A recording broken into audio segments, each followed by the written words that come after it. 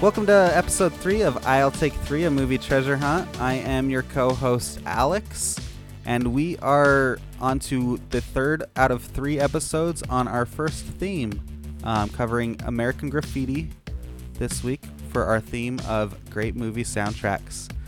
And I am flanked by my co-hosts, Jacob. Hey guys, what's happening? And the beautiful Kristen. Hello. Wait, what's my adjective? Did I get an adjective? The non-descriptive Jacob. Nice. Hey, that's better than anything I've ever heard.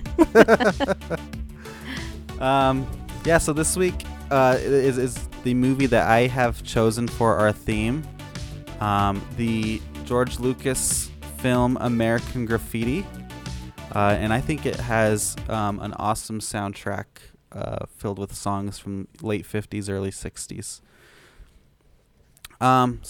Before we kind of hop into some of the information about the movie, I figured we could kind of just go around and, talk about our experiences watching this movie.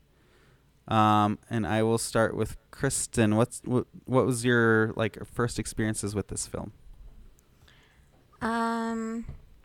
I saw it when I was a teenager, I think. I think I saw it after I already had seen Dazed and Confused, and that's one of my all-time favorite movies. And I like how it just has just a day in a life of a teenager. Like it's just like following them, whatever they're doing. And it's always cool to see like previous decades, and so that immediately made it one of my favorites because it was just like a day in the life of a teenager in like the late 50s. Awesome. How about you, Jake? My experience with American Graffiti is as follows. Hey, let's make a podcast. Oh, great movie soundtracks. Oh, Alex is going to pick American Graffiti.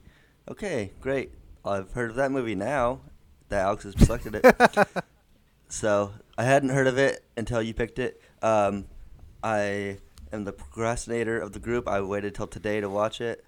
Watched it today. Enjoyed it.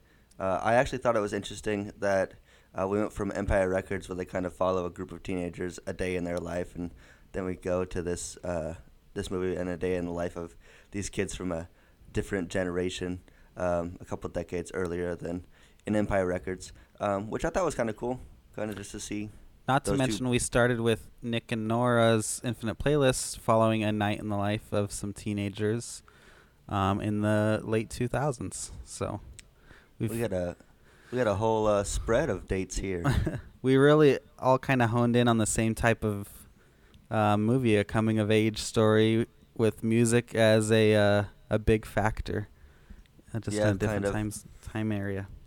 Could have fit into multiple themes, I suppose. All of our choices. I like too. We went backwards in time. We went from the 2000s to the 90s to the early 60s, late 50s. So, and that makes sense because you're an old man. Well, my experience with this movie, I first watched it earlier this year, actually. So it was one I had never seen. I'd heard of, and I know it was one Kristen had mentioned before that she really liked. She almost picked it for our family's movie club that we were rocking. We didn't choose this movie, and it was one I wanted to see, so I saw it on HBO Max and decided to check it out. Sorry. What happened? I'm being dumb. Yeah, Chris and I were we were interacting over Skype via I'm sorry. Vietnam. What? Via non-verbal communication. Oh. Vietnam. We were reenacting Vietnam with shadow puppets. That's what I thought you were talking about. That's funny. So, yeah, with this this was one that just I really stuck in my head, and I was excited to watch it again. Cool. Let me see. I'm trying to look up when I first watched it. It was in July, so not too long ago, really, just a few months ago. So I figure we can kind of talk through. I have some good notes on this movie because it has an interesting story on how it came to be, and how George Lucas, managed to do this movie in between two sci-fi films. So definitely interesting. And then we can kind of jump into the story and talk through the story and the songs. Lead the way, Captain. Please call me Han Solo. No, I'm waiting. I don't know who that is. Jacob, for some reason, thinks Star Wars is boring. I don't understand. Star Wars is boring. Boo! You're boring. Don't at me. Don't at me. We are at you. I'm having everybody at you. I gave him a chance. I tried to watch the original based on release date, the original released ones. Watched the first one, fell asleep, tried it again, watched the whole thing, was bored the whole time. Watched the second one, fell asleep, tried it again, asleep, tried it again, fell asleep, gave up. Boo. So I gave it multiple chances. Like I tried. I couldn't do it. I was off work last week and turned on Star Wars one morning because I was like, I feel like I was in a Star Wars mood because we had just finished watching The Mandalorian, and man, it's so good. I don't know how you don't like it. But anyway, this episode is not about Star Wars, although this movie has. Will be. I guess it's just the George Lucas feel. It feels a lot like a Star Wars. The young people finding their way. But anyway, so this movie came about. George Lucas was, really good friends with Francis Ford Coppola, famed director of films not yet at the time that would come to be of The Godfather, Godfather 2, Apocalypse Now, Jack, starring Robin Williams, but not so much that one. I just think it's crazy he directed that movie. So George Lucas, his first film was called THX 1138. And it was a very out there sci-fi film. And so Francis Ford Coppola challenged George Lucas to write a script that, would be more appealing to just mainstream audiences. And so this was one that George Lucas thought of because it really embraced his childhood, not really childhood, but young adulthood and teenagehood of living in a small town in California and that cruising culture that you see in this movie with vehicles and stuff like that. And it was one where he really wanted to make a movie that he could use a lot of music into. And so this is one of the first films that kind of did not use any type of a score, but only used radio songs, to provide music throughout the movie. That's pretty interesting. And on that, I think I read somewhere that they budgeted like $90,000 for the soundtrack. And they used all of that on the rights for the music, so they couldn't do an original soundtrack because they ran out of money. Oh, wow. But he did that on purpose because he wanted just like radio music. I thought I was reading something on here where it said that they wanted him to use because they didn't want to pay for the rights, so they wanted them to use an orchestra to replay the songs, right, to make them kind of their own thing, but he didn't want to do that. Yeah, there's a lot of stuff that the studios wanted him to change about this movie, because it was a low budget movie, so they wanted to strip away anything that they saw as waste of money, to just have the stripped down movie. You got the total budget there, buddy? Yeah, this film originally was going to have a smaller budget too, but Francis Ford Coppola ends up signing on, as a producer, and so the film studio added to the budget, but the total budget ended up being $770,000. So very small. I mean, even because this movie came out in the early 70s, 1973, and I saw on here inflation probably around $4 to $5 million now is what it would have been. So even that small in a movie nowadays. And the movie ended up grossing $140 million at the box office. So it was a huge hit. It was one of the, when you look at cost to profit margins, it's one of the greatest in any movie history. And film industry has cited this movie as kind of one of those first movies that really started the summer blockbuster trend, too, because it was one that just caught on throughout the summer. But so as far as the movie went, he he started writing the movie, had some people help him to get the film set, and it ended up being something where he had like a 3-hour story, and he had to trim it down to just under 2 hours.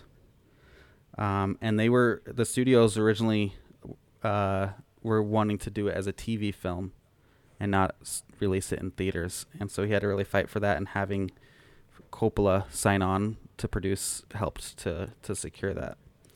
And Universal Studios eventually agreed to release it, and they gave him, after fighting with him, kind of final cut. They only cut, I think, 4 minutes of total scenes that he had put in the final film, and they ended up getting put back into this film. The scene where Toad sees the used car salesman. Should have wrote these down. There's 2 other scenes. I'll come to those, but yeah, they and then they got put back into the movie. And then this was one when they started to cast the movie.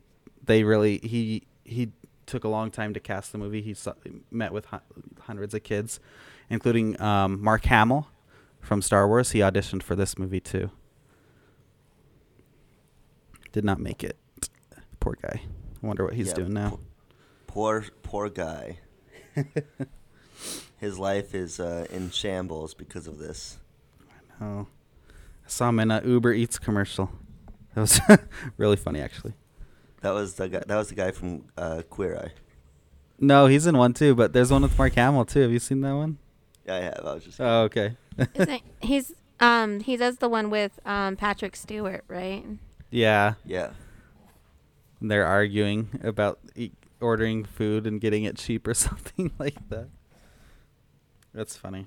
But yeah, then the soundtrack had like 42, 43 songs on it, and they ended up putting out an official soundtrack that had, I think, 41 of the songs on it too. So they got the rights not only for the movie, but to put out as a soundtrack too for most of the music, which was huge because a lot of soundtracks that they probably have like half the music that they actually put in the movie on the soundtrack itself.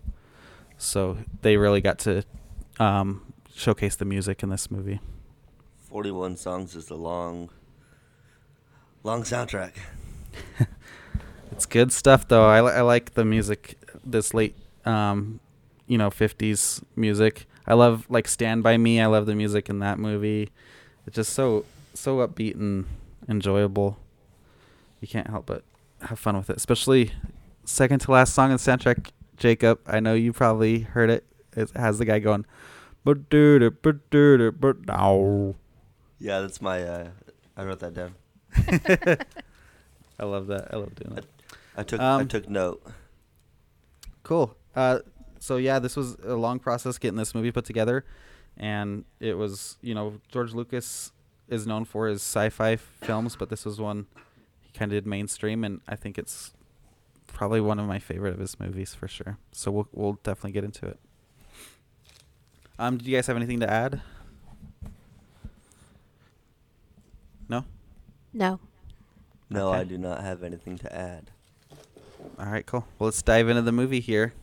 So the film starts with... You guys got to stop just shaking your heads because it's throwing me off. I'm sorry, man.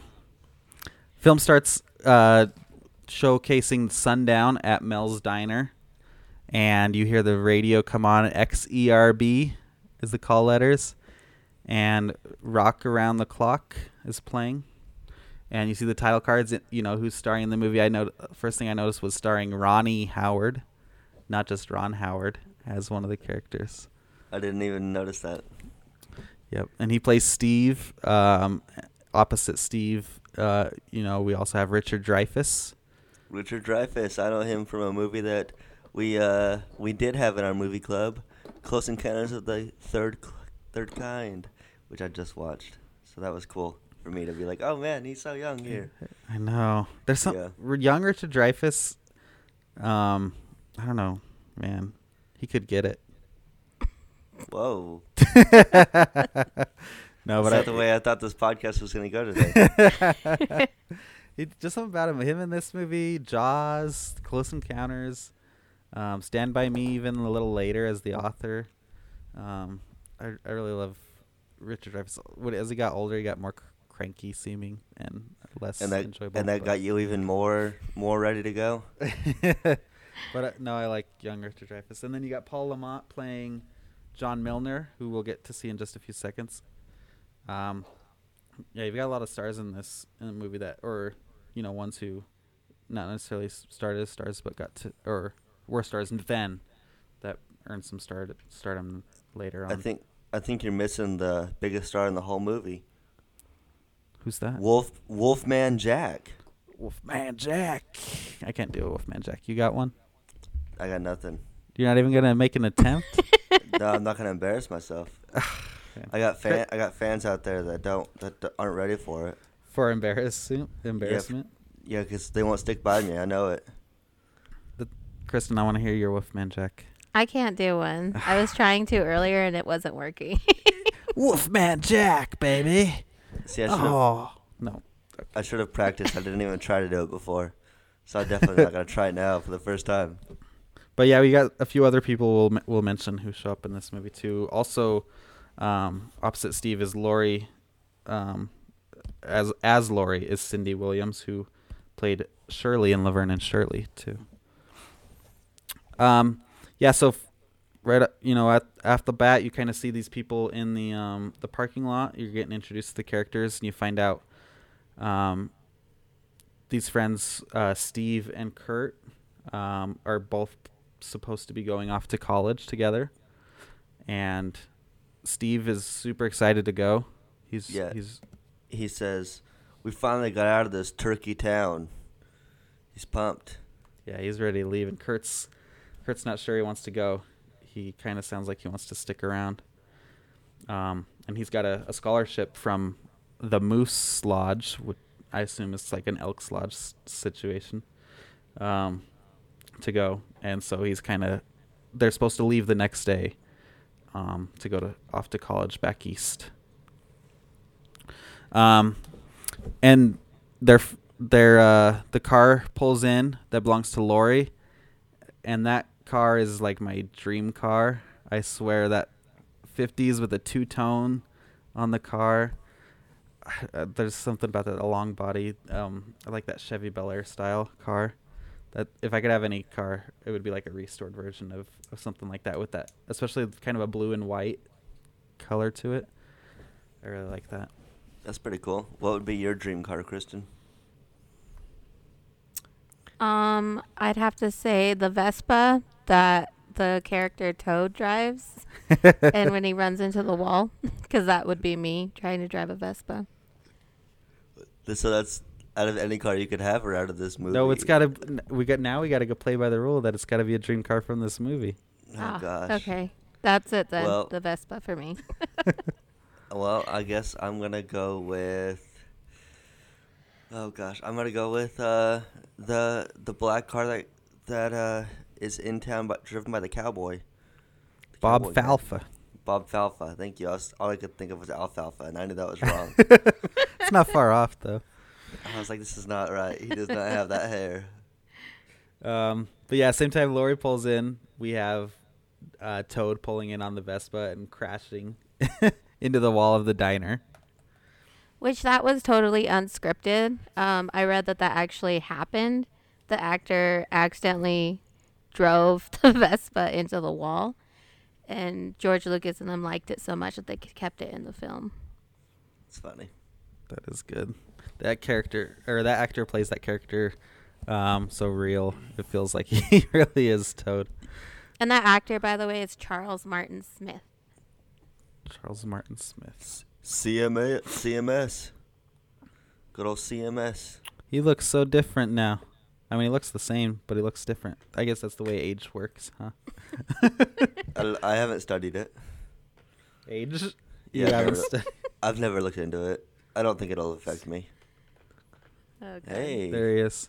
Look at that guy. Doesn't he? You can see the Toad face, but it looks so... He looks way different. Looks like he could be on Dirty Jobs or something. On Dirty Jobs. Yeah, I got a Mike Rowe vibe from him. Oh man. Isn't that his name? Yeah, you're right. Yeah. Okay. Yeah, and so, they're at the diner, and then you also have them talking about this character John Milner in town, who's kind of this guy who's been around for a while, and he's a hot shot in town, but they talk about him like, you really gonna get stuck here like him. So he's kind of seen as the guy who has always been the big fish in the little pond who just never left. And he pulls into the diner shortly after that in his yellow hot rod, and that car looks awesome. Yeah, that's a cool looking car. When that pulled up, I was like, "What does this kid do for a living that he got this car?" This is just, it seems like all they did. It must have been, you didn't have anything else to spend your free time money doing, and then in California, this cruising culture, hot rod culture, was so big too. You probably spend all your time, and he worked at the body shops and stuff, so he could get the materials and stuff you would need to rebuild a car. Because this is probably like a 30s 40s car that he was driving. Let me ask you a question, and this is just occurring to me at this moment. Do they talk about family at all in this movie? Not a ton, no. Okay, I wasn't sure if this is Fast and the Furious or not. It's family. I thought you were going to talk about the Godfather family. No, I don't. I've never seen Corleone family. Yeah, and so they kind of see John pull in and talk to him, what he's got going on. They mentioned that there's a car who's supposedly looking for him. Mm-hmm. I just want to put out there that I had the hugest crush on John when I first saw this movie. Oh, really? I thought he was really cute. Yeah. I think Paul Lamont as John Milner, I think he steals like the movie. I think he's got the best arc. I'm just gonna put that out there now. Whoa.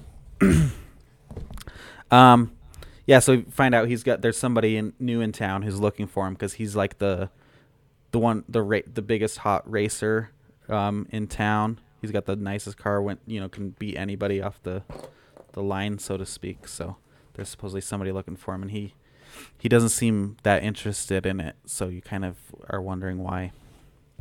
Because he's the best, duh. And then we hear on the radio, Wolfman Jack is when we first hear him come in to introduce 16 Candles, the song. I liked Wolfman Jack. Wolfman Jack, when he came on, and I was like, man, I'd listen to this radio station. It's a cool radio station. I know. Wolfman Jack. And there's something about this back then. I mean, it shows you how big radio was, especially stuff like this for teenagers, because everybody's listening to this station. They're listening to the Wolfman Jack show throughout the night. Like, it was must see, must hear, I should say. Yeah, must see radio. Having seen those pictures of the family sitting around the living room staring at the radio? Yeah. It's not that far off. Yeah, I took that picture. You took the picture? Yeah, it was me and my little stick figure family by a radio. It's like a boombox. No, I put it black and white. It was nice.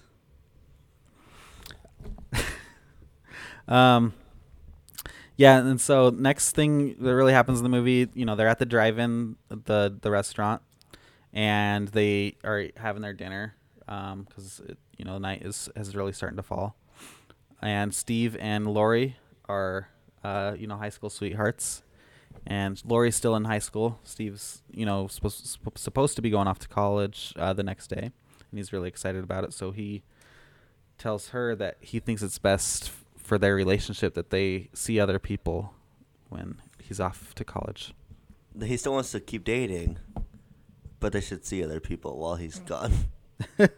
He's like, I think it'll show us whether we really love each other. Not that there's any doubt about it. He's like, but we should definitely just. We need to do this. Yeah. And you could tell this is not what she wanted to hear. So this really, affects the way their interactions Well, she sees go. right through it. That's why. It's because, like, well, why should we see other people if we are so in love with each other, like you say? Mm-hmm. Men, Men are pigs. as we'll find out throughout this whole movie. And then you also have Toad trying to chase around the waitress from the diner and talk her into going out on a date. And then, when Steve and Laurie get out of their car, Steve is not going to take his car with him back to college. So he tells Toad, hey, you use my car while I'm gone. And so Toad, man, he is super excited. He's going to spend the night, finally hot rodding instead of riding on his Vespa.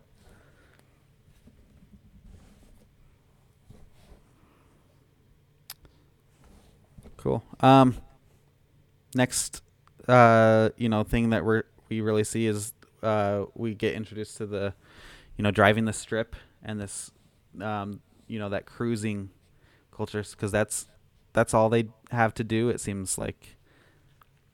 I think this first scene where they start driving down this road, they're like driving next to each other and talking to each other while they're driving. I think that might be my favorite scene in the whole movie. It was just so cool to watch that. I know. I was not ready for it, and it happened. I was like, oh man, this is awesome. Why isn't this like what we do every day? Like, this would be cool. I know. It's things like this, and I don't even know how to describe it, but it's like nostalgia for something that you've never experienced. Like, you wish you could have had stuff like that. Yeah. It seems so simple, and like everybody knew each other, and like, I don't know, it just seemed connected in a way that doesn't feel like we have now. Right. I know, we're all, let's just text each other or FaceTime each other. Driving in a car, you're seeing people's personality through their cars too. Like, that's something else that is really cool. Well, when I first saw this, it was around the time that I did get a car when I was a teenager. And living in our little town, we didn't have a whole lot to do. And a lot of the time, I remember driving around with friends, and that's all we did was drive around and listen to music because we didn't want to go home, but we had nowhere else to go. So we just drove around. And sometimes you'd run into your friends on the street or at a gas station or something, and it was just fun. Like, it just reminded me so much of that. It's kind of like remnants of this. Not everyone's out doing it. You're not just running into somebody on the road and talking to them, but yeah, I miss driving around like that too. So they're driving the strip. Toad is, driving Steve's car. Feeling like a big man, and then somebody pulls up next to him and moons him. Yeah, that's hilarious. And then you have Steve and Laurie are still driving together, and Kurt's in the back seat, Richard Dreyfuss's character. And they pull up to a stop, and a white T-Bird, Thunderbird, pulls up next to him with this beautiful blonde, and he is just. Ooh la la. Yeah, he is completely awestruck, and she kind of smiles and waves at him, and he wants to find out who this is, and this woman in the blonde car is actually played by Suzanne Summers early on in her career.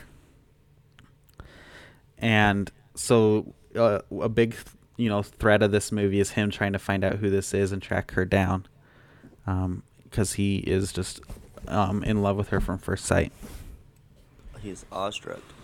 And during that scene, too, the song that's playing is Why Do Fools Fall in Love by Frankie Lyman and the Teenagers. And I thought that was just so fitting because he, immediately falls in love with this blonde. And he only, saw, just her face. She didn't even say, he didn't hear her voice, anything. But it's, the song choice for that moment was, perfect. Right. And then you also get to see John Milner driving his hot rod down, the main street, and he's passing a car with some beautiful young girls, women in the car, and trying to get them interested in him. And some of just the language I really noticed in their interaction too. I'm like, you hear that 50s 60s slang. They start asking John if he knows somebody, and the girl is like, I think that guy's totally boss. Totally boss. I love that word, boss. I remember that became like a hipster thing to say back in like the late 2000s. Like the hipster kids would say things were boss. Do you remember that at all? Nope. Oh, well. No. Maybe it was just me. I remember Bruce Springsteen kept saying, "I'm the boss." I don't think he would ever say, "I'm the boss." Oh, have you ever been alone in a closet with Bruce Springsteen? He's No. constantly yelling, "I'm the boss." I know another boss, Cake Boss. Though. Cake boss? Yeah, and then the girl, so John's, trying to get her he's like, why don't you come ride with me for a little bit? Because that's how you would, kind of meet girls, I guess, in this town, this cruising, just, hey, come ride with me. Come, let's hang out. And she's like, no, I'm going steady with this guy. And that going steady too is another old slang way of saying that you're seriously dating somebody. Yeah, I like that. But Judy's sister's ready to come along. Yeah, Judy's little sister, and John's like, yeah, she can come. Bring Judy's little sister, her mom, whatever. And so she hops out of the car, hops in, and turns out it's Judy's little sister. Carol is probably like a 13, 14-year-old. Yeah, she is young. And he's like, what? This is not what I signed up for. So he wants to, get her back to her sister, but they're long gone. And somebody else drives up to him that recognizes him, and he's like, get down, and shoves her down. Her head lands in his lap, and she's like, is this what they call copping a feel? He's like, what? No. So he's very embarrassed by this whole thing, being stuck in. He's got a 13, 14-year-old in the car. So How old is he? he's probably in his mid-20s, I'd guess. I think I had a hard time throughout the movie, kind of getting a good age range on every single person. Well, Kurt and Steve are just graduated, a few months before. Yeah. So they're going to be college freshmen. Lori and Toad, I'd imagine, are probably seniors. So going to be seniors. Is this like the summer between? Mm-hmm. Okay. I read a thing that said that they kind of put it like in August or September. Like it's right before school starts. Right. Yeah, so I think if not Toad, if John knows these guys, he might have been like a junior or senior when they were younger, so he's probably in his early 20s, maybe mid 20s. And he's just really well known. I'd say somewhere in that range. So he's definitely older for this lifestyle, and that's kind of that and that's the vibe that they talked about. You want to be like him, stuck in the town pretending to be young. Yeah, that typical guy that gets the quarterback or whatever that gets stuck at the school, or keeps or the going Matthew McConaughey in Dazed and Confused. Matthew McConaughey in the Lincoln commercials. I was thinking more of the all right. No? Okay. Never heard of that. I never heard him say that. Kristen, you're not speaking up about Dazed and Confused. Isn't this supposed to be like I know. your I'm favorite sorry, movie? but yes, you're 100% correct that he's like Matthew McConaughey in Dazed and Confused. All right. What about There's what my about what I said? validation? What Not about the what I said, Lincoln Kristen? commercials. No. True I'll get a- Detective? Is he? No, No. not like that at all. Okay. No. One day I'll get the Matthew McConaughey from whatever I said. The Lincoln commercials. From the Lincoln commercials. Thank you. And so the way this movie is, it's one of those types of movies where you are going to follow these characters and it's going to jump back and forth. And so it'll follow these four main storylines. I'd say you have the Steve and Lori, Kurt, John and Carol, and then John and Bob Falfa. We'll find out, and then Toad, and Debbie too. We'll get introduced to Debbie. And then we get back to Toad, and he's he really wants to be a John Milner type, so he pulls up at a red light and wants to race this guy. They start revving. He keeps revving his engine at people throughout the movie. And then the left turn light turns green, and he starts to take off. And he's supposed to go straight, and so he's out halfway in the intersection, has to come back in reverse. And then the light turns green, and they decide to go, but he's never taken the car out of reverse. So he backs up into the car, and the guy hops out, and it's like, "Excuse me, I think we've had an accident." And Toad's like, "Well, God damn it, I won't report it, but don't let it happen again." That was awesome. I was like, I gotta use that next time. And so he knows and so he takes off, and the guy's like, what the hell just happened? Who just got hit by Toad? And Toad wants to get out of there and wants to hop out, take a breath, find out what's happening. And that's when he stops at the used car salesman. And the used car salesman comes out, and he's talking fast, and he is slick, and he is about to get Toad in this new Corvette for a little payment of $98 a month. That's $98 down and $98 a month. And I like he's like, "I'd like to give you $1,000 for this car. I can't do it, but I'd like to." And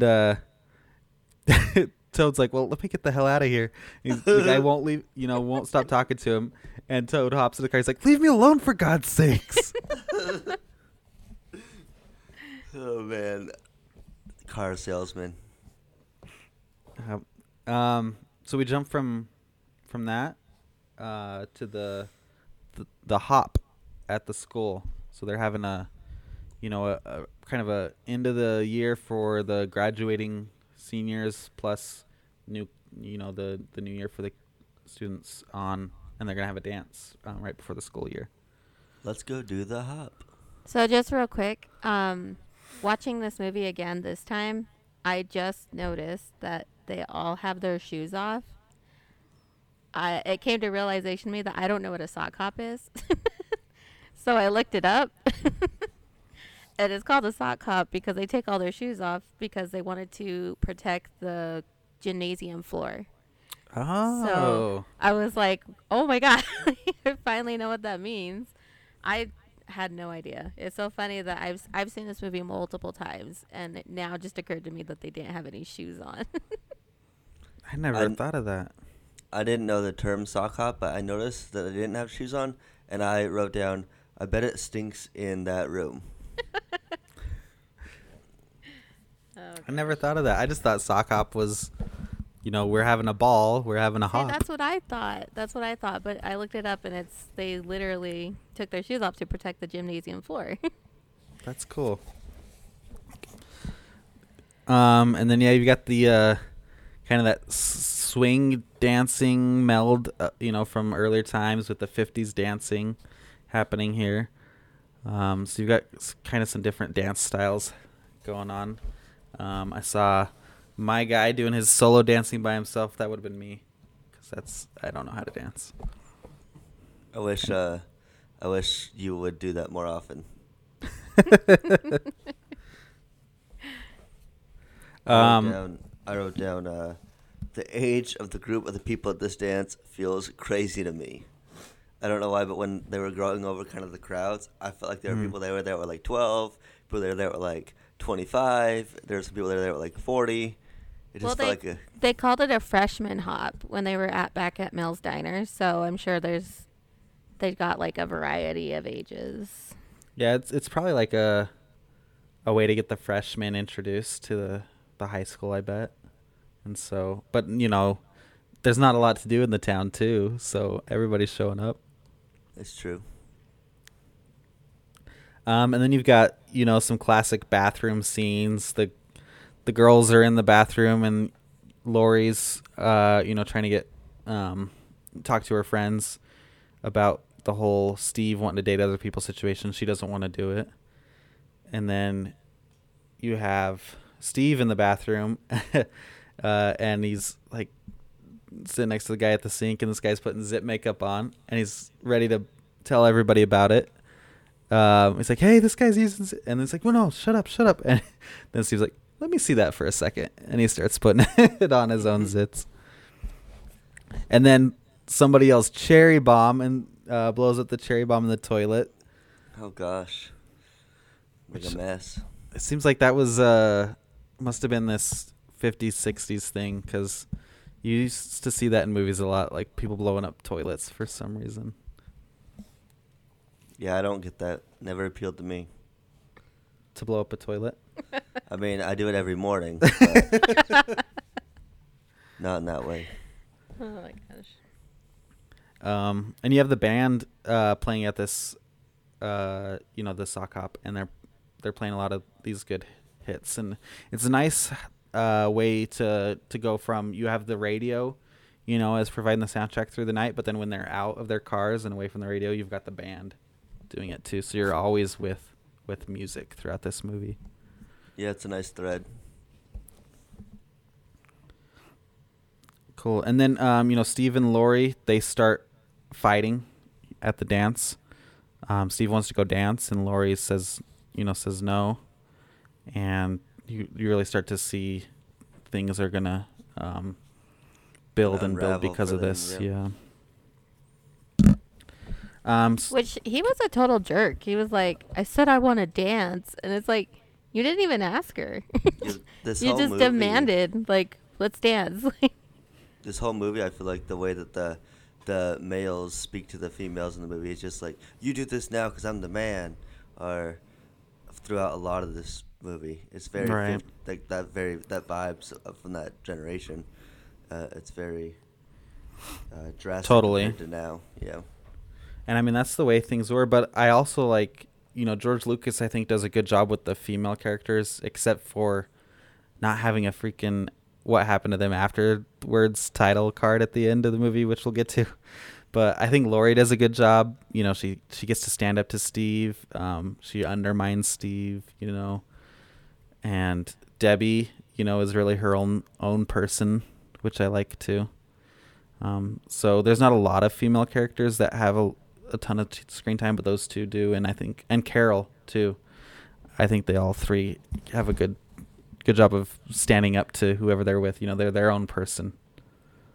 Kurt also, tagged along to the sock hop, and he's off trying to get into his old locker. You can see he's wanting to, keep up with these things that he's not wanting to leave behind. And I really like this scene.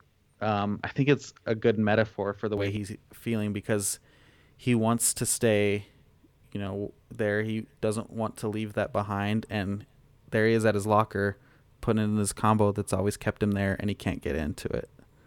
It's like a good way of showing, hey, this is not for you anymore. It's time to move on, buddy. So it's just it's super tiny scene, and I really love that scene. And then you have something probably the most problematic thing that happens in this movie, and this is one of the other scenes that the studio asked him to cut out. You have Kurt come up to one of his probably favorite teachers, Mr. Wolf, who is just chit-chatting with a bunch of the teenage girls. Mm-hmm. And they want him to dance, and he's like, "I can't dance with any of you young ladies." And so you can tell there's just a very inappropriate relationship there. I wrote down really, really, really, really uncomfortable with dance chaperone. Yeah. I just wrote creepy teacher alert. And, Kurt talks to Mr. Wolf, and he's kind of a similar situation where he had left to go to school himself, but he came back to his hometown, where they're at.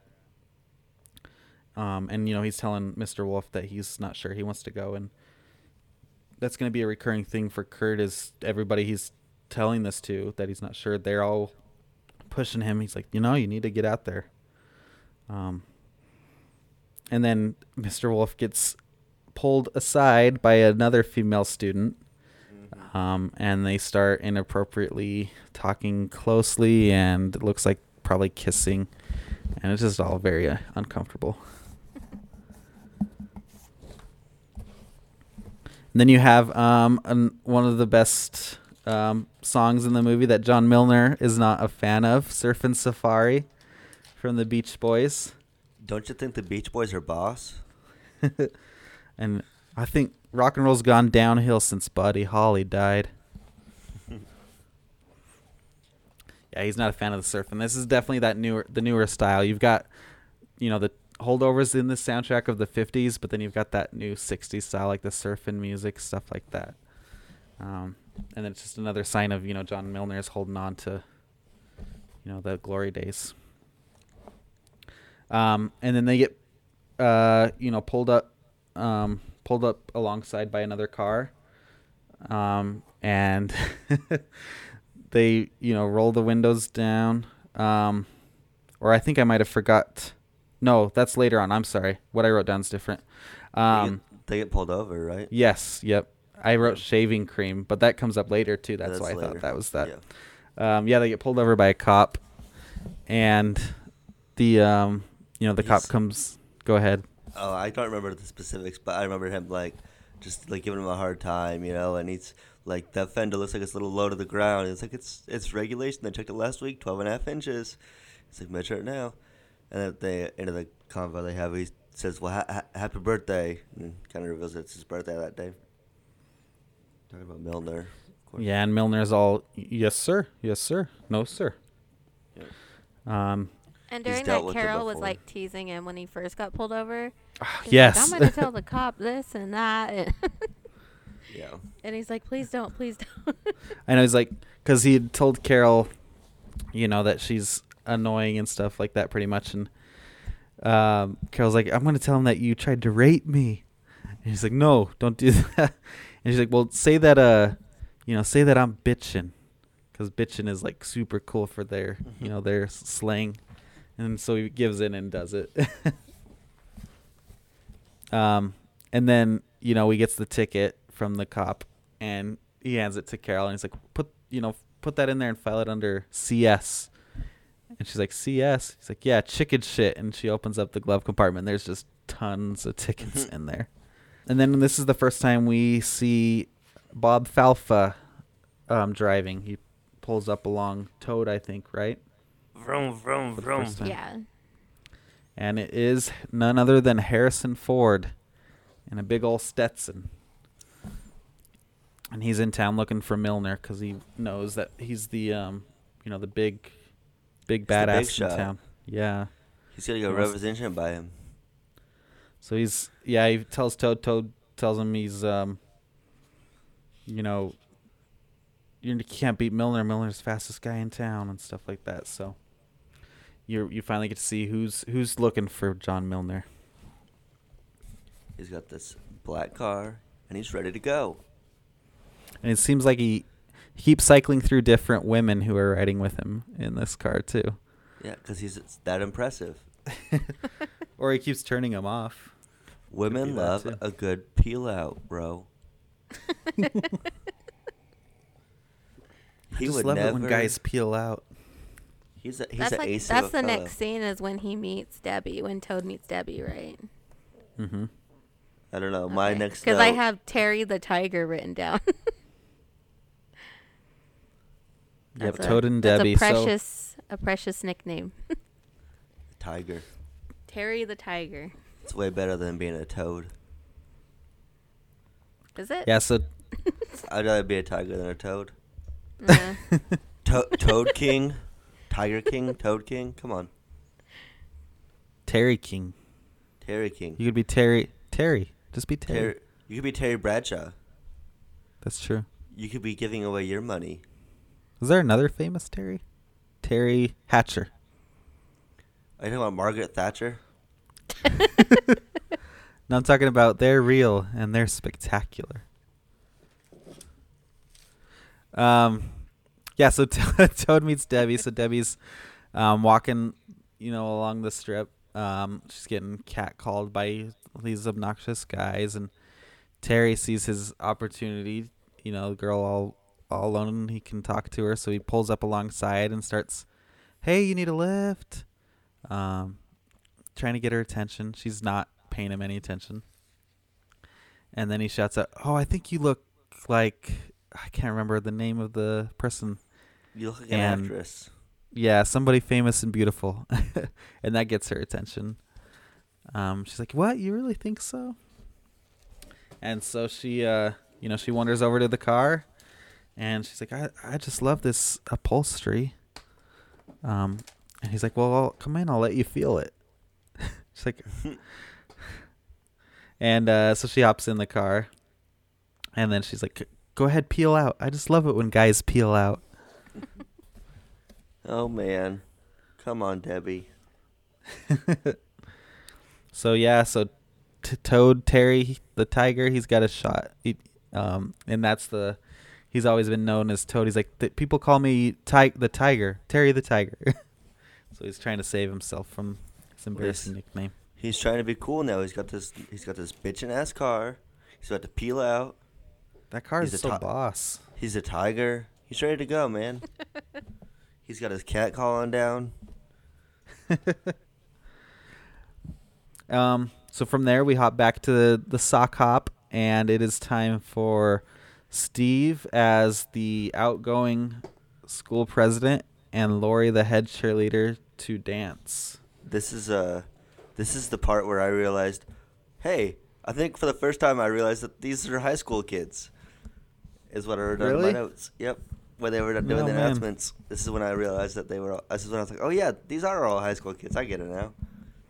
No wonder your age concerns were popping up. Yeah, I was confused.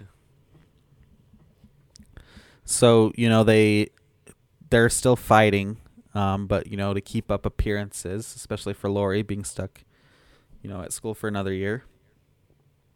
They go out to dance, and, they keep fighting while they're dancing. Like whispering at each other. Which that dance that they're doing, they said that it was a snowball dance. But they never break off to get other people to keep the snowball going. Oh, is that what a snowball is? Yeah.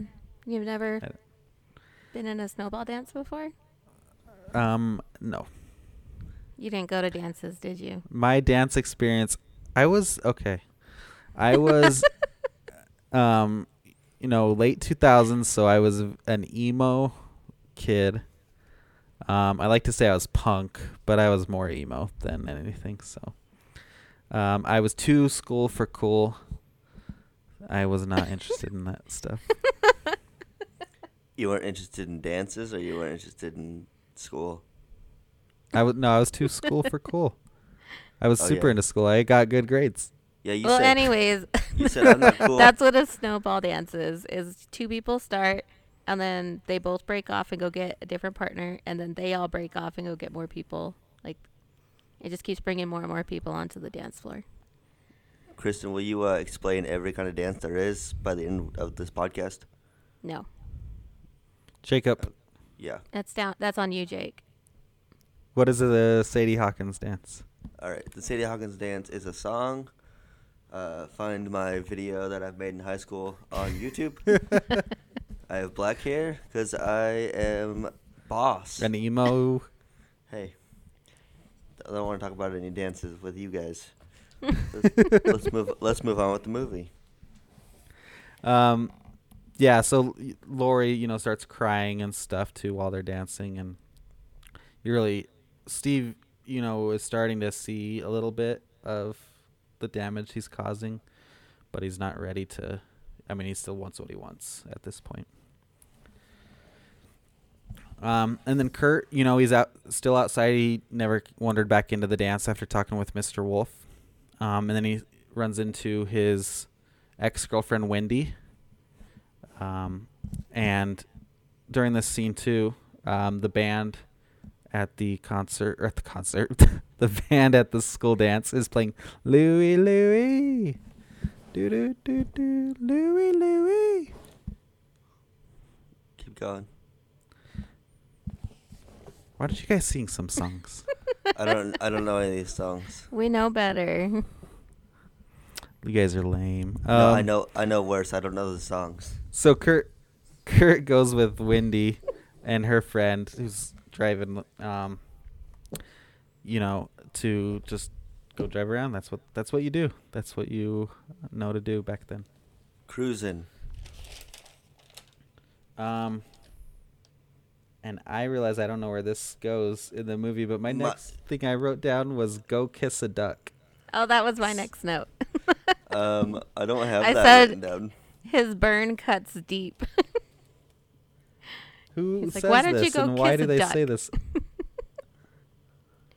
Where is that? It's Steve. He said what's after him and Lori's like slow dance. Okay, And they're I dancing got it. together still. And the teacher comes up and is like, "Hey, you guys, stop that. Like, you're not supposed to do that here." And then he's like, "Hey, why don't you go kiss a duck?" And then the teacher's like, "You're suspended or whatever." And then Steve's like, "I don't go here anymore." And if I were the teacher, I'd be like, "Well, then get the hell out of here." What are I know, you he's still like- doing here, weirdo? he like hesitates. The teacher does, and he realizes he has no power. There's nothing he can do. Though he's technically trespassing. Because he's not a student. I mean, sure, if they wanted to. It's the 60s. Nobody cares. True. You jump to Toad and Debbie rolling into Mel's driving. You know, this is probably like their for this town, this is like home base, I would say. Mel's driving. Wait. Back up. Did I skip something? Yeah, it's the scene where Kurt's with Wendy and Bobby. That's who I have that after friend. this. Really? Is that before Mhm. this scene? Yep, I and have it that's written the why. opposite way. My next note is the lady at the drive-thru yells the order. Oh, Yep. okay. Yep, so they order their food. Jacob, do you remember what their order is? Not specifically. I texted it to you. I earlier. know that's what I'm hoping you know. It's I a don't- double I chubby gotta pull it chuck, up. a Mexicali chili barb, and 2 orders of French fries, and what do you want to drink? And 2 Cherry cherry Coke. cokes. 2 cherry cokes. So they're gonna eat, and then Debbie has an old flame stop by at the car, Vic, and Toad is definitely out of his element dealing with a guy like this. But she, she gets rid of him. She's not interested in him, and then she tells Tiger, that she's like, why don't we get some of the hard stuff?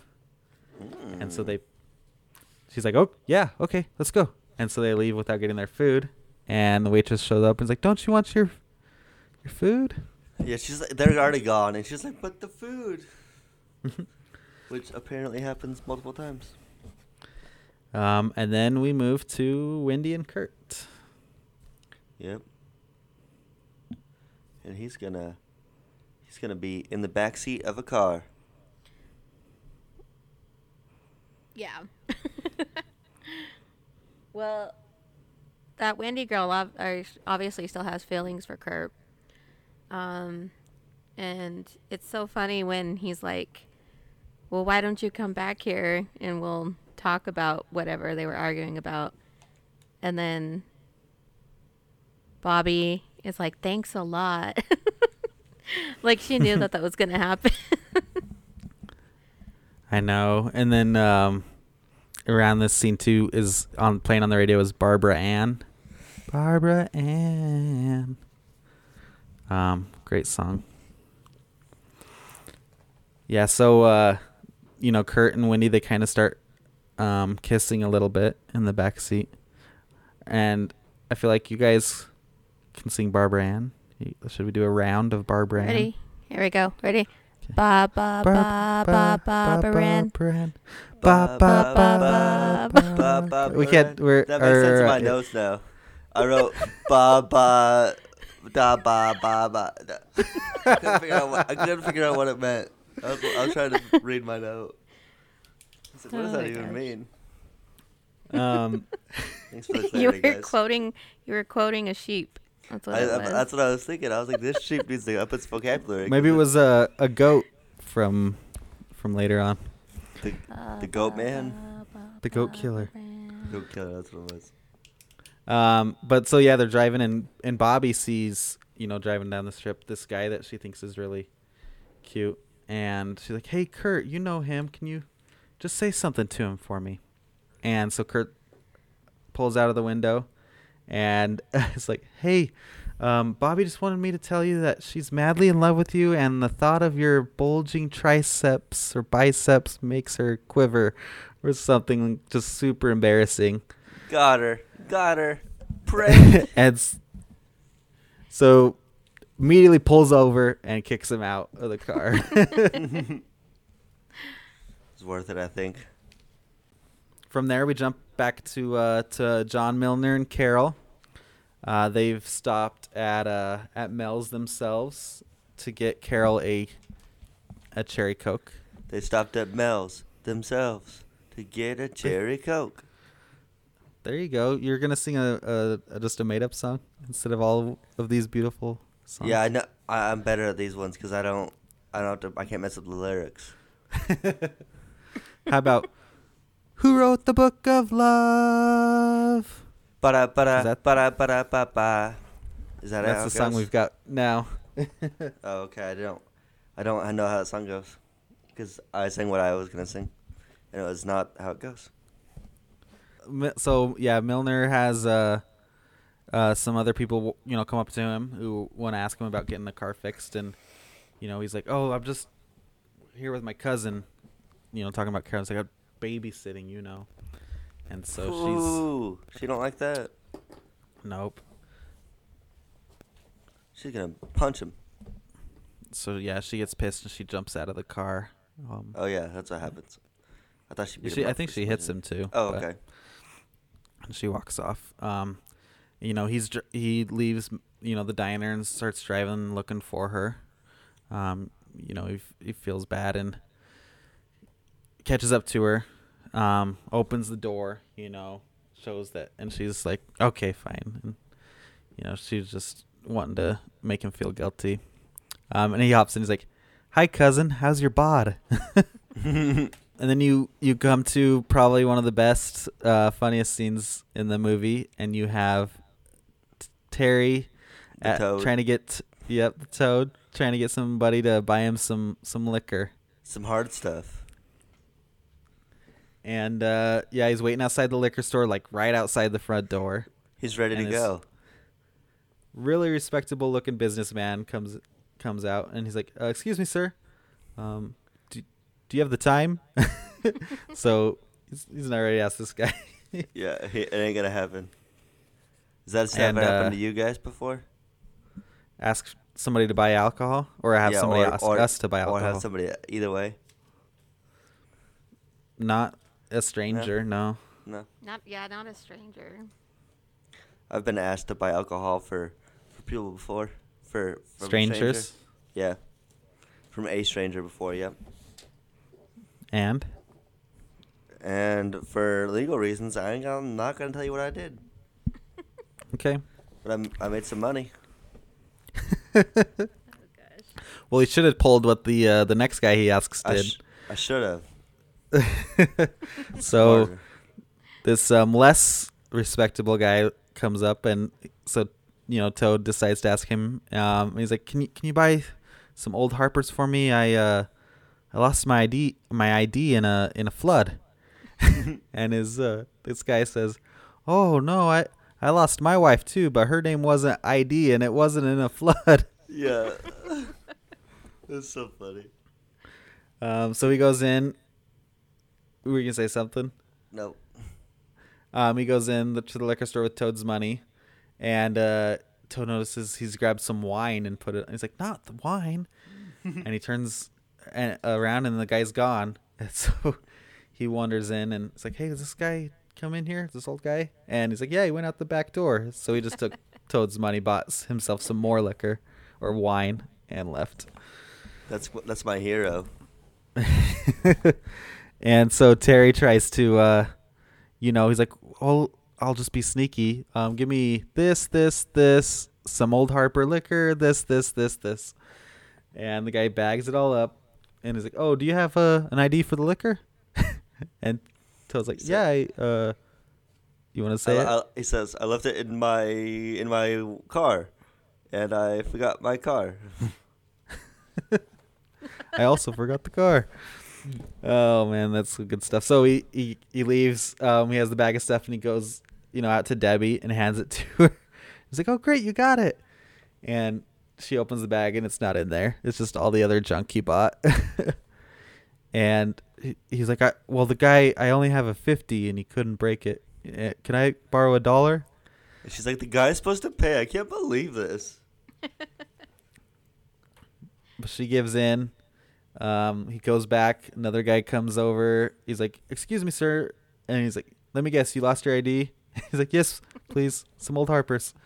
Guy goes in. Next thing you know, he's running out. He chucks the bottle to him. And the shop owner runs out and starts firing his gun. Starts at shooting. the guy. What is happening? And so, yeah, Terry and Debbie have their liquor, and they're able to go off. And, we got some more jumping around here. Anything else about the liquor store scene? Because that is definitely one of the funniest scenes in the movie.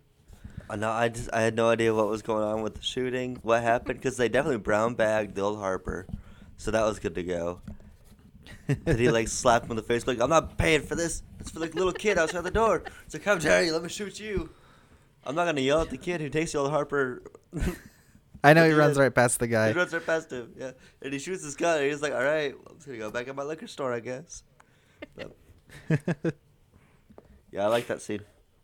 So from there we jump to John and Carol at the car graveyard, and he's kind of just talking about all these other great drivers in town, great vehicles they've owned too, and just the bad things that have happened to them. The car crashes, the drunk drivers. Kind of foreshadowing a little bit. Mm-hmm. And she's like, "But you're a great driver." And he says, "I've had plenty of times I almost rolled the car too." So he kind of is seeing, that it's probably, if he keeps doing what he's doing, it's probably going to happen to him too. So then we have The Great Pretender, also song playing at this time too. Another great song. There's just so many good songs on this soundtrack, which is why I chose this movie. Hey, fantastic, Alex. You fit the theme. 41 songs on the soundtrack. All of them are hits. Thanks, Every Jake. one. You're better than me at picking it, because I can't remember how many tracks there were, but it was not 41. So On Nick and Nora. Yeah, you need a trophy. Yeah, you blew it.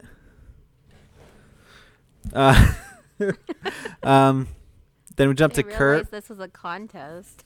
You didn't know that? I did not. We're gonna get some doubloons for whoever wins. Oh dang! I missed out on my balloons. No, not balloons, doubloons. It's a treasure hunt. It's gonna be a. I like the balloons better. It's gonna be a balloon of a doubloon. It's gonna be a doubloon balloon. Gosh. Anyway, we jump to Kurt. He's he's kind of just giving up on the night at least for a bit. He's chilling on a car outside of a store that's playing TVs out the window. Watching some old boob tube while he's sitting on top of a car. And whose car is it? On a boob car. On a boob car. More like a pharaoh car. It's Gil Gonzalez's car. Gil Gonzalez? Is that Gil Faison's cousin? Gil Faison. So these three, very intimidating looking guys. Well, I don't Well, know, a little short, but I wouldn't say they're all intimidating. definitely one or two of them are. Come and stand around him very close and ask him, whose car he's sitting on. He's like, Gil Gonzalez? No, well, this is his car. And, find out that he's part of the Pharaohs, this Ooh. gang, Ooh. so to speak, in town. Gangs are naughty, Mr. Kurt. And so, Kurt's like, oh, let me hop off the car and I'll head on my way. But they're like, where do you think you're going? And, they tell him, You scuffed the car. take a look at that. You see that? So they're like, you need to come with us or we're going to tie you to the back of the car and drag you. And he's like, you guys are the Pharaohs, right? Do you know Toby Juarez? He's in the Pharaohs. I'm like, yeah, we know Toby. We dragged him last night. Yeah. Yeah, we tied him to the car and dragged him. So he's stuck with the Pharaohs for a little while and goes off to ride with them. And I also love the other two lackeys of the Pharaohs start to jump with the car. He's like, I called shotgun. He's like, you can't call shotgun all night. He's like, when did you do that? But he's like, before you got here. Oh yeah, my comment was, guy doesn't know how shotgun works. Yeah, that's good stuff. And I really like the next part. You have you kind of jump between the Pharaohs and Carol and Milner. They're talking about Wolfman Jack, and he's like an urban legend about him. Everybody wants to be him. They're talking about one day I'm going to be Wolfman Jack. And is this the part where they're talking about where they broadcast from? Right. And how they broadcast all over the world apparently. He's like, no, yeah, he's in some blimp or something broadcasting all over the place. And the other guy's like, no, he's got a station right outside of town. It's got a big old antenna. You can see it. It's flashing. Kurt's probably like, huh, interesting. I might need to look into that. Not really, but that's probably what he's thinking. He's probably busy sitting on a car thinking about what he did bad. Well, when he gets thrown in the car with the Pharaohs, he sees the white T-Bird again. Oh, yeah. And It's like he can't follow her because he's stuck with these guys now. Is this where he hears the theory that she's a lady of the night? Oh. Yep. Oh. Ooh. Yeah, he hears that. He also, we didn't mention this when he's with Wendy and Bobby. Bobby's like, I know her. She's married to somebody. So she's got urban legends about her, too. Interesting. And then, with John and Carol, I can't remember what the context is, but at one point, Carol's like, well, don't worry, I won't rape you, or something like that. She doesn't say it with that inflection. She's like, don't worry, I won't rape you. My comment on that was, Carol shoots her shot. She tries, and it doesn't work at all. And this is when a car pulls up alongside them and chucks a water balloon in. A water balloon. Misses John and hits Carol right in the face. And they gotta get revenge. I know. She's like, pull up to the red light and let's you jump out and flatten their tires. And that's I wasn't sure what he was a little doing. Much. Yeah, I was like, is he taking off the little caps off the tires so they you don't have a cap on the air hose part now? What is he doing? I wasn't sure. But Carol's over there spraying it with some shaving cream at their windows, which is a pretty good prank. And maybe it was easier to flatten tires back then. Maybe that's all you had to do is take the cap off. So maybe what we didn't see was he had a knife and he's slicing them. You know? Well, then, yeah, when they drive away, those two tires on that side are completely flat. And, man, was that really the right escalation for this water balloon, balloon? bro? You can't let that shit slide. Come at me with a water balloon. See what happens. Yeah, so Oh, that's and the song that's a playing lot. during that is "Johnny Be Good," by the way, which is the classic song. Is that by Michael J. Fox? Yes. Marty McFly, you mean? I don't know who that No, is. wait. He wasn't going by Marty McFly at that point, No, he was going by Calvin Klein, right? but Calvin everybody Klein. called him Marty. Yep. Makes sense. And then he's like, "Hey Chuck, listen to this." Know that new sound you've been looking for? All right. So this is the Back to the Future episode. Can we just talk yeah, about the train from Back to the Future 3 real quick? I'm just kidding. I don't want to talk about it. So we jump from them to Toad and Debbie. You know, they've taken their old Harpers in the car and they've driven out of the town, out to a field. Yeah, I said, And- all right, Toad, get you some, boy. I wrote, "Get it, Toad." You guys are on the same wavelength. I just wrote Toad hunts, which Toad hunts. Oh, gosh. yeah, He's He's not all- tiger hunts, but the toad hunts. Oh gosh. he's bragging to Debbie. He's like, "Yeah, I used to raise horses to take him hunting. I also have a Jeep too. It's got a gun rack for hunting." And then Debbie's like, "Oh, why would you kill all these little animals?" It's like, "Well, I figure with shooting bears, it's either me or them." Yeah. Doesn't he say that he had to trade in his horses to get the Jeep? To get the car that they're Yeah, to get driving. the Yeah. car, yeah. And so Toad and Debbie, you know, he's obviously charming her, and the old Harper's is probably helping it out too. They start Maybe. to get down, have some fun in the car, and they're having a hard time. At least Toad is having a hard time in the car. Toad is Um, not groovy, man. Toad is So like, let's it's get like out of the car. I got a blanket in the back. Let's go over to the field. Let's walk So away they from had- the car had off. where it's nice. We'll leave it running with the Comfortable. radio playing. It's nothing bad will happen. Well, and wasn't he like worried because he thought somebody was like driving around? And wouldn't that be worse if you're outside in the open?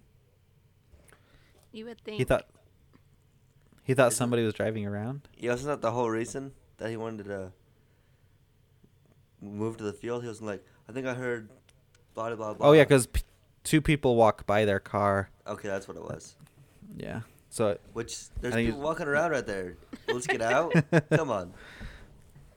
yeah, that's funny. And then from there we hop back to Kurt and the Pharaohs, and they've stopped off at a pinball shop. And they're they like, need some gas. "Yeah, cars ran out of gas." It's like, "Well, they don't sell gas here. Well, we they also ran out of money." Yep. So they're It's gonna an rob arcade, quarters. Not a bank.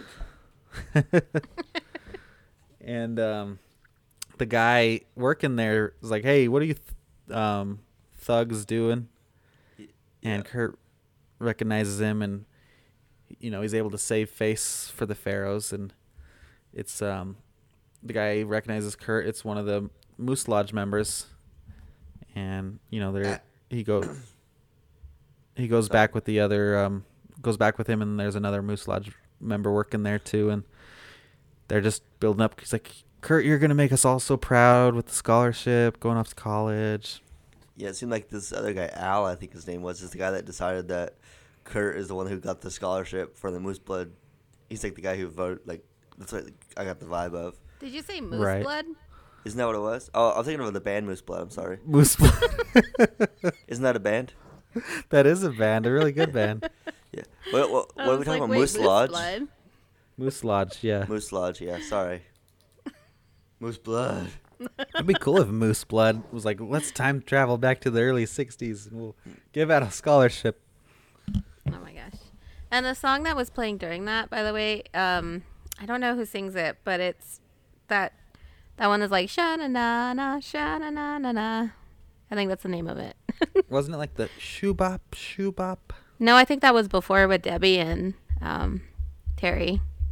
Oh, okay. The one that's like God, I can't even remember who sings that song now. But that's the song that's on at that time. Gotcha. So, yeah, he provides cover for the pharaohs. They get their quarters, and then they had always like, it's like, take a small piece of this place with you. He's like, I feel like I have, because he's taking their money. So, they're doing a lot of jumping back and forth at this part here, because we go back to Toad and Debbie. Out in the field, they finished having their fun, and they realize they can't hear the radio anymore. And they go out, and the car has been stolen. It is gone. Out of here. See you later, car. Now they gotta walk. And at around the same time, Steve and Lori are in the area, in her car, and they're talking. This is another time when I feel like Lori really got to stick it to Steve's, I'm the man. Let me be the man stuff, And he's like, he wants to have sex with her one last time before he leaves. And he's like, you got to give me something so I don't forget about you. They kind of lean over, and then Steve sits up. He's like, you're not even doing anything. And Lori's like, what? You want it anyway. So he's like, she's like, just do what you want, and kind of really sticks it to him, makes him feel like the bad guy he's being in this moment. I don't know. It made me really uncomfortable again. I wrote makes me super uncomfortable. I don't know. That's all I wrote down. I don't know why I said that. Sorry.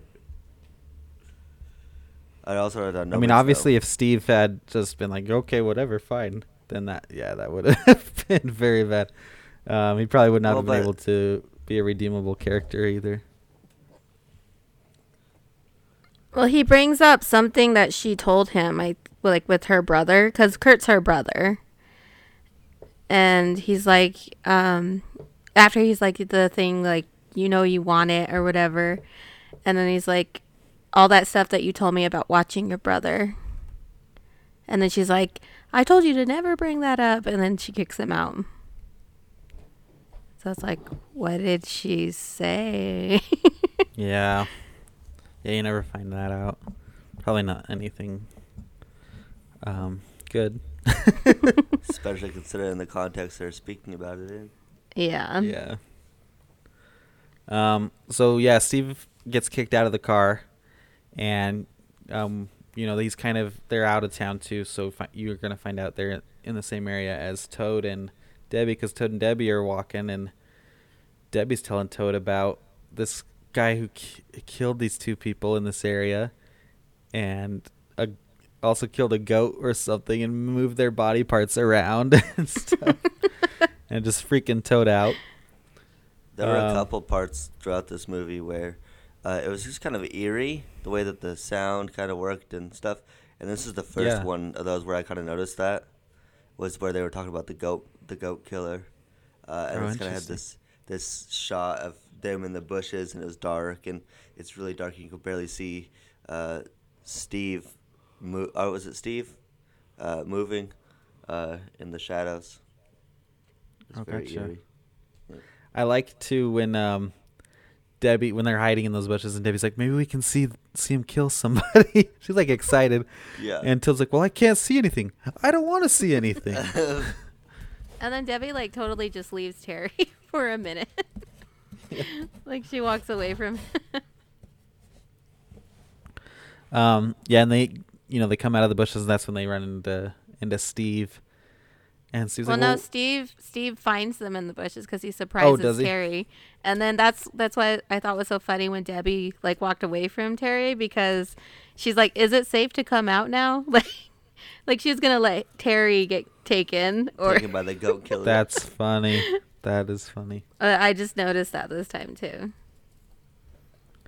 And Steve's like, well, where's my car? And he's like, Toad's like, I didn't want anything to happen to it. I just have it in the garage. And And Well, then, Debbie's like, well, our car got stolen, and and Steve thinks that she's talking about her car. He has like no idea that she's talking about his car. yeah, he's like, "What kind of car Yeah. is it?" And then Toad is like, just cuts it off, changes the Yeah. conversation. It's good stuff. And then, they start walking back toward town, and so Toad's pretty much just please don't realize that I got your car stolen. And we jump to John Milner again, and he is finally run into by Bob Falfa, who's got a different girl in his car again. Or I guess this is the first time he does, I think. Yep. And they start talking smack about it, or not smack about it, smack to each other. Milner and Falfa do, and Carol's like, "Oh, I want to get in on this." And she's like, well, "Your car's uglier than I am." That didn't come out right. That's literally what I wrote down. That was my note that I wrote down. Carol might be my favorite character, and then I did that quote. She's great. I love Carol. And they decide, they have a off the line quick little race, and he wanted to say Ford because Harrison Ford, but Falfa beats him off the line, and then they come to the red light, and he runs the red light. Yeah, he runs the red light, and she's like, "Dang!" Carol says, "Dang, he's fast," and Miller's like, "He's fast, but he's stupid." Yep. And kind of, you wonder what he's thinking.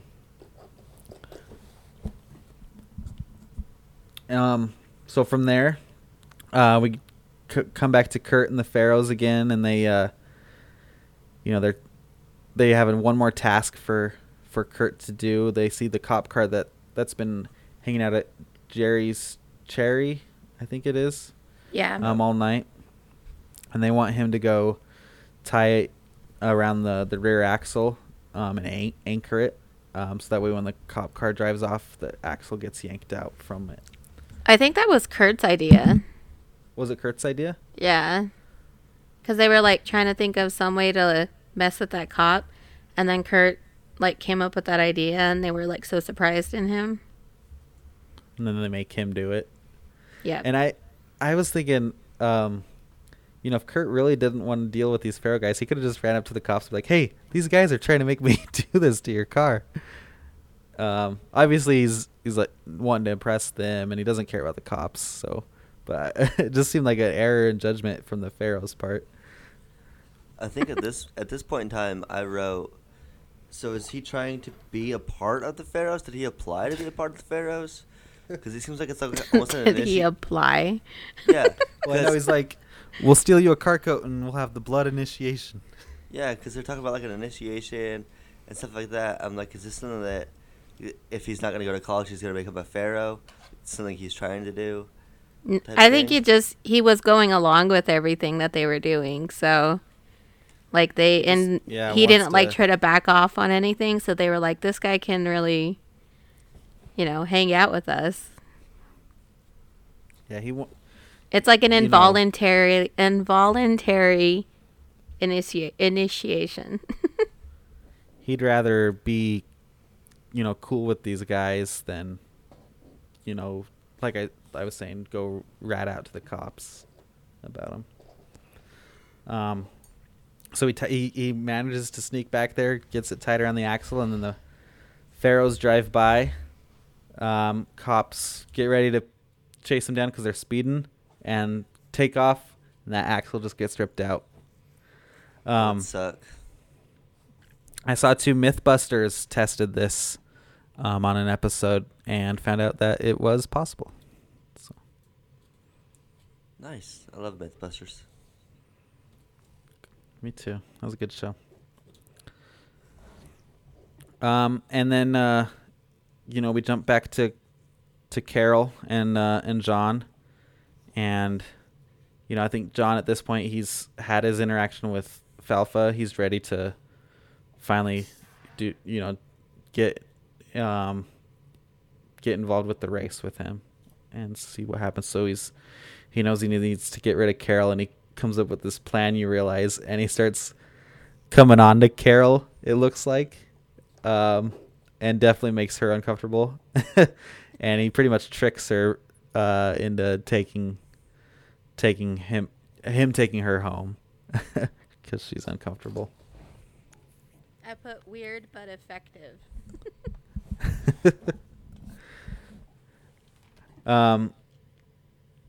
Yeah, and we also see in between him dropping her off, Steve has gotten back with Toad and them to Mel's diner. Or did Toad and them get to Mel's, or did they not make it all the way there? I think they got there with him. Yeah. I think it's Kurt that gets to Mel's diner, isn't it? Well, he does in a moment, but Steve Steve is there. Is that what and he he's talks to that waitress? Talks to Buddha. Buddha, yeah. And She comes then on. Lori and- sees them.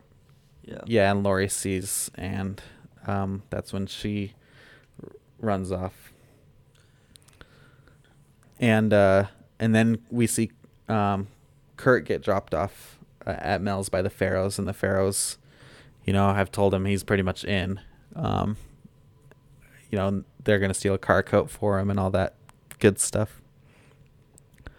And then Lori, she is driving, by herself, and she sees Bob Falfa, and he's by himself now. He doesn't have anybody in the car, and she, looks very unsure of herself and uncomfortable, and she's like telling him to pull over, and she hops into his car with him.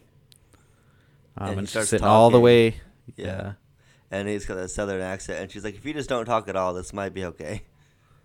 She's like, over next to the door. Mm-hmm. And then she's definitely only doing that to make Steve jealous. Yeah. Because she knows that people are going to see her and they're going to tell everybody. right. And that's how it gets back to Steve. Gossip spreads. And around this time, we there's always some good songs playing, but we also have like Love Potion Number 9 is a big one that's playing during these moments too. And then Milner, John drops off Carol at her house, and she asks for something to remember him by, and he gives her his gear shifter that she was asking about. It's like a ring. Yeah, and then he kisses her on the cheek too, which is really sweet. And that's the kind of thing that she'll probably always remember, is she got to hang out with the cool older guy, and he was a good guy to her. And then that's he's gotten himself, and then he's gonna end up going off to get his car ready to race. And then Steve and Kurt run back into each other. This is the first time they've been together, in a while. And at this point, they start using each other's arguments about either staying or going off to school against each other, which I thought was really cool, because Steve's bringing up the stuff Kurt was saying about needing to stay, and Kurt's like, no, we don't need to stay. You got to go experience stuff. Like, they're convincing each other. You're starting to see those wheels turn. And then, Kurt gets into his car, and Steve's like, where are you going? He's like, it's so early. And Kurt's like, well, I have a dental appointment.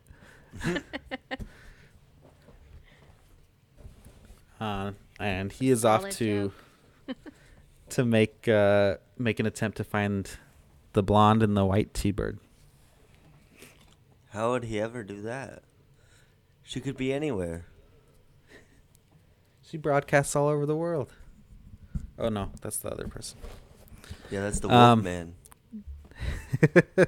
Are you mistaking the Wolfman Jack and the for blonde, the blonde and the white blonde T-Bird? lady? No, of course not. And then we jump to Teddy, and I don't know where he is or why he's where he is, but he's throwing up from all the liquor.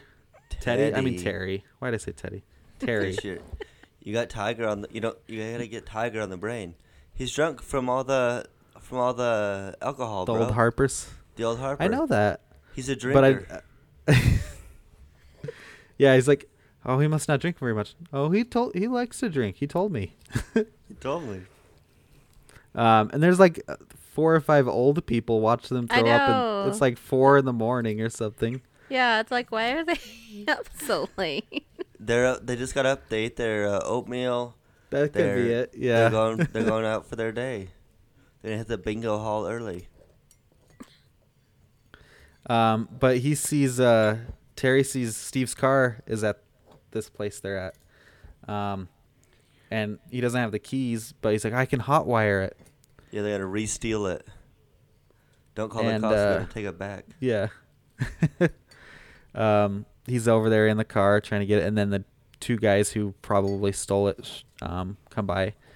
I wonder if it's the same 2 people who walked by when they were making out in the car too. I Earlier on. wonder. But they start beating him up, and John Miller is driving by and sees it and pulls off and goes and saves him.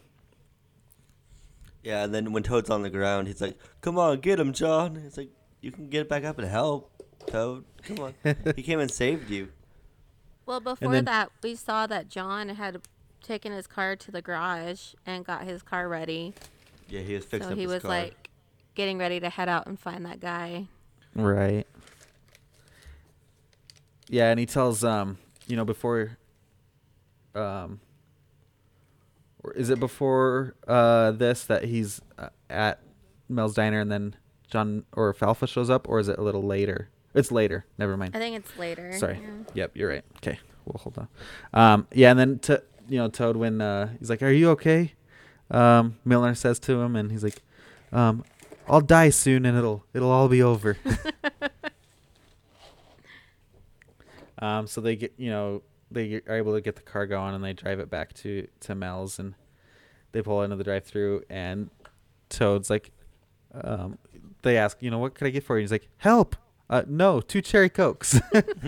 Light ice. And Steve runs out because he's heard that Lori is with Falfa driving around from some 2 girls, and he takes his car back from Toad to go find her. So once And again, what's funny is Debbie's like, "We just got your car," and then he takes it. And that's when he admits that wasn't his car. And Debbie, he's kind of admitting, "I don't have a car, I just have a Vespa," and stuff like this. And Debbie tells him, she had a really good time tonight. She's like, "We got to got some of the hard stuff. We saw a hold up. You got in a really boss fight or something, a bitchin' And she's fight." like, "I got to watch you throw up." yeah. She's like, And "I the had actress, a really good time."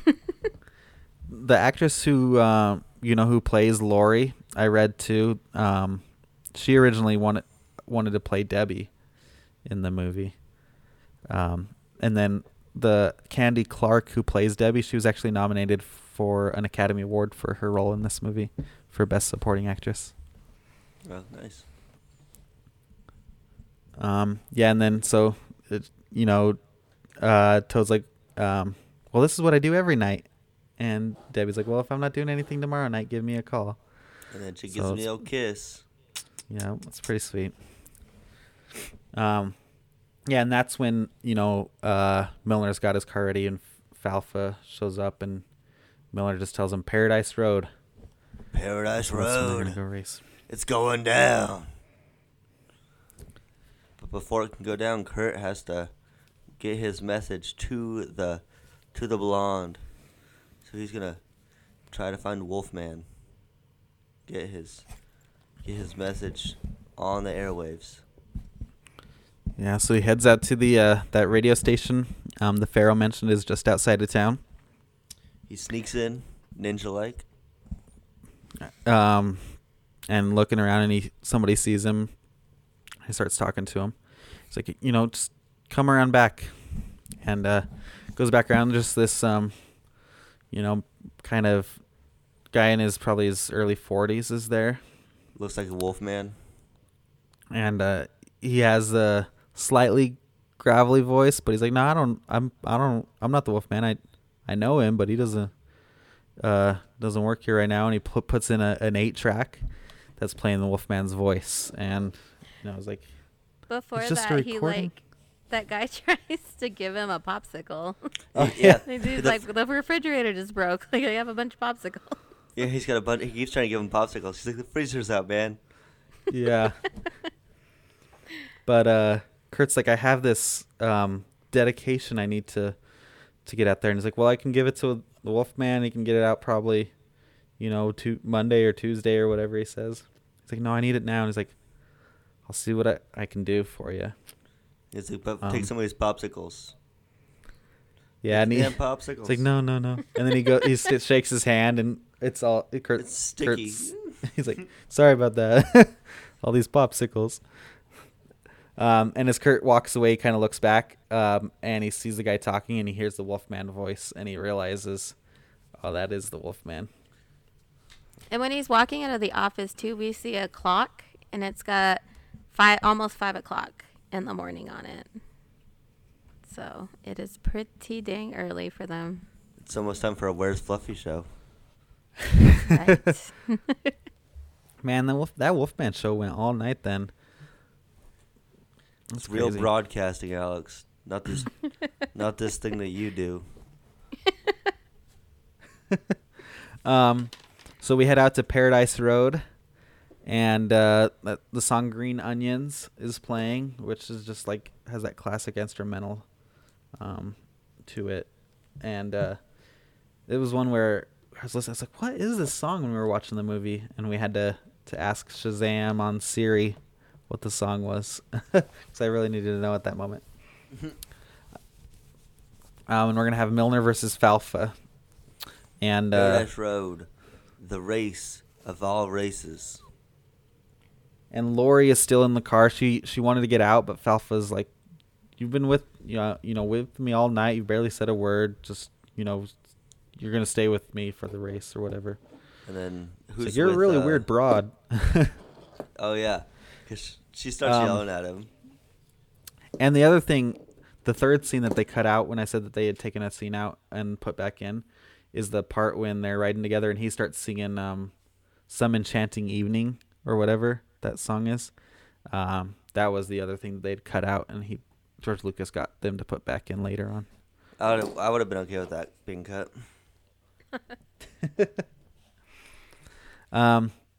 Yeah, so they're gonna race, and Terry the Toad the Tiger has come out with them, and he's gonna flag them with the flashlight to start the race. And does it, and they take off, and they're hauling. And Falfa before has. the race starts, John sees that Lori's in the car with Falfa. Oh right. And he's like, "Lori, what are you doing in there?" And she's like, "Mind your own business." So it's like he tried to stop her, but Get out the car, obviously woman. is doing her own thing. And Good they idea. take off, and Falfa has a blowout on one of his rear tires, slides off the road, and then just rolls the car.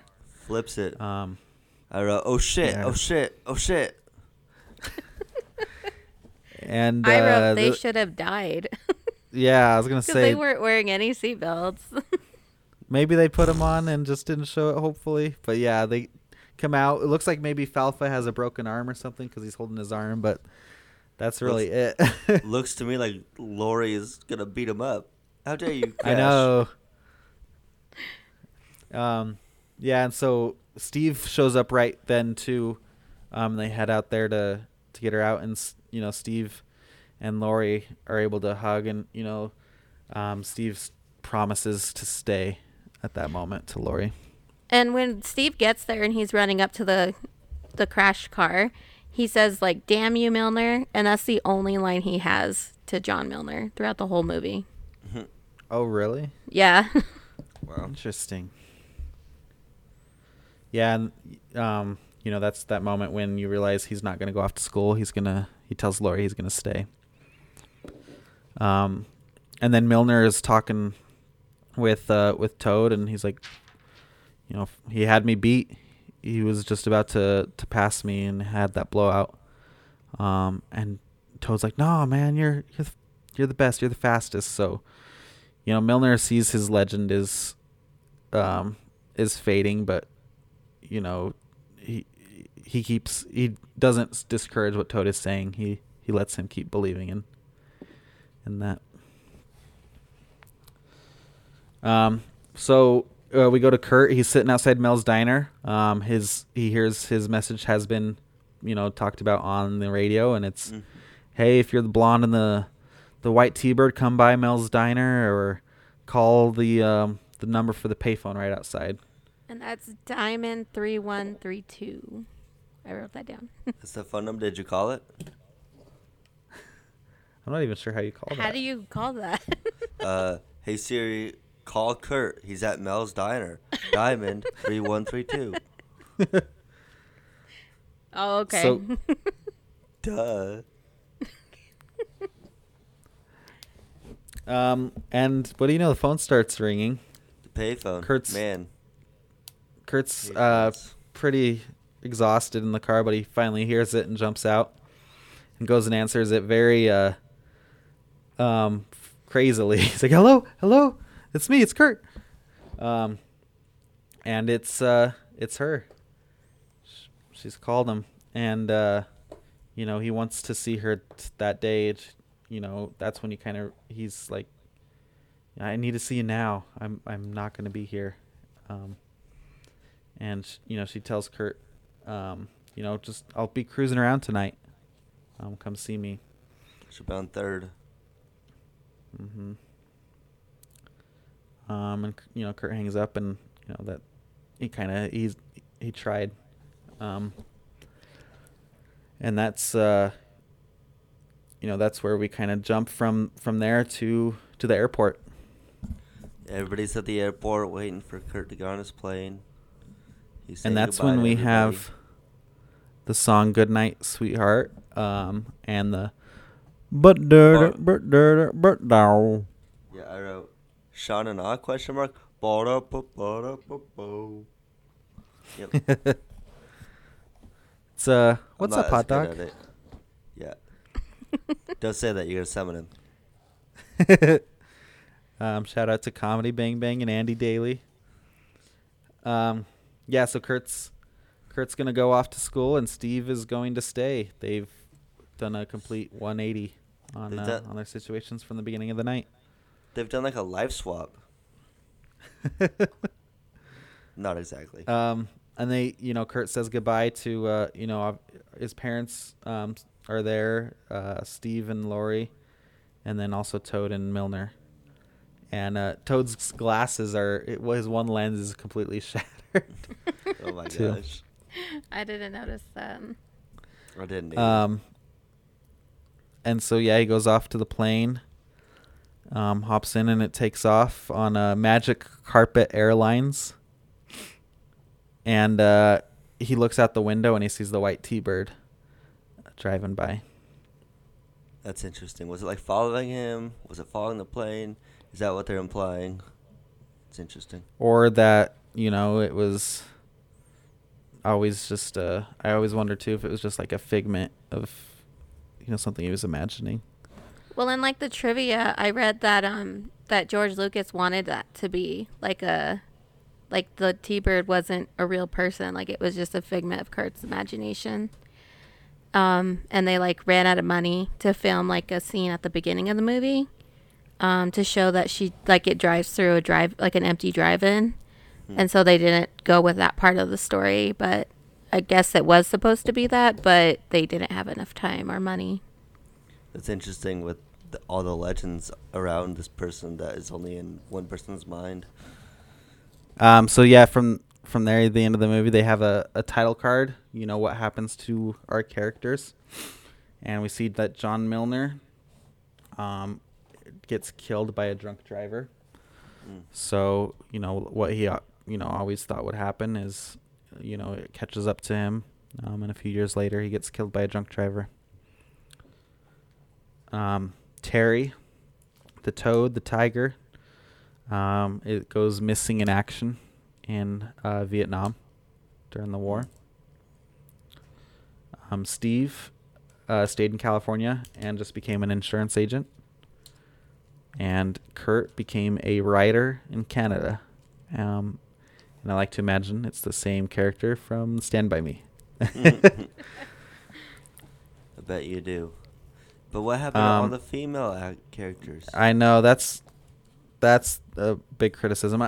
George Lucas said that the studio wanted him to put a title card in for Laurie and Debbie and them, but he didn't want to because he could not have fit it on the same one, and he didn't want to add a second title card. Very stupid excuse. How dare women have their own title card?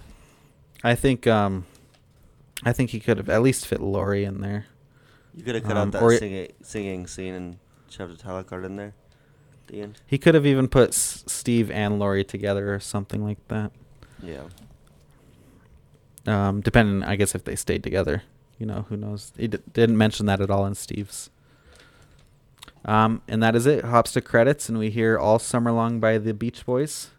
Give me for the credit Beach song. Boys and free my soul. That's not right. And I really like when it rolls through the credits, you know, just like you see now, it shows the songs, and it shows them grouped by what record label they came from, and it shows how much they, you know, had to pay all these different record labels for this music. And, you know, George Lucas really made a big effort to get these songs. And that is American Graffiti. Woohoo. So- Real quick, I just wanted to throw in that I don't know if you guys know this, but George Lucas, when he wrote this, each of the main characters, the guys, was like a part of his history, because like in his like freshman year of school or high school or something, he was like a nerd, and so that's Terry, and then as he got older, he became like a hot rod kind of guy, and that was John. And then Kurt and Steve are kind of his later, like, college years. So it's like they represent a piece of his growing up. That's really And I cool. thought that was I know. cool. That is cool. And you know what? I think one thing that really speaks to me is I really feel a lot of each of these characters too. You know, I had that nerdy side to myself. I have a lot less of the John Milner side to myself, but I like to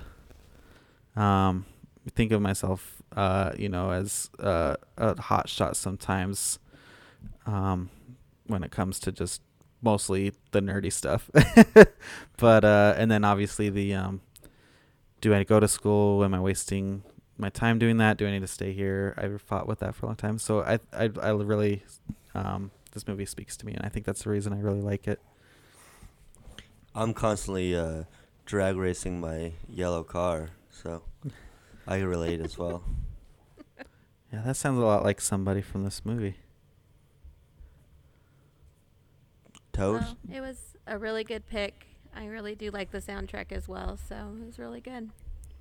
I agree. Yeah. Yeah. So to wrap up, you know, first I kind of want to just the legacy of this movie. It's one that it spawned a sequel called More American Graffiti that brought back a lot of the same actors and characters. It was actually Ron Howard's last feature film that he is credited in. He's made some appearances in movies later on as cameos and those sorts of things that he's not credited in. And this was in 1979. So from here, you know, he's just been more of a filmmaker, that director and stuff. But the sequel was very poorly received. It got bad reviews, and it definitely wasn't the original. But it's the type of movie that the city it was filmed in, you know, has really kind of bought into this movie, and it's left a big legacy on that area too. There was no graffiti in the movie. What's up with that? It's a symbol. It's a metaphor. The cars and everything, that's American graffiti. I was hoping George Lucas was gonna be on a train just spray painting the crap out of it. You know. Yeah. So, what did kind of go around? What were your views on the movie? Would you recommend it? How would you review it? That sort of thing. You want to start with Kristen? I mean, I would definitely recommend it. It's like a classic movie to watch. Um, what was the other part that I was supposed to do? We usually have been giving our letterbox star ratings. Oh, that's right. That's right. Let's see. I think I gave this 5 stars, didn't I? Let me see. Yeah, I gave it 5 stars. It's up there as one of my favorite movies. It's just good all around, and the soundtrack's amazing. So I gave it 5 stars out of 5. Awesome. Jake? I had a little of a bit of a different take on it. I gave it the old 3 stars out of 5. I thought it was interesting. I got really intrigued in the movie. I was kind of I related to the characters a good amount. There were some parts that were humorous. The ID part was funny, and a couple other parts. But for me, I got super uncomfortable in multiple places, and just kind of it was very strong, the uncomfortableness that I felt in the places that I felt it, and the whole 1960s In your genitals? in my genitals. Look, I was rock hard the whole movie. I couldn't figure out why.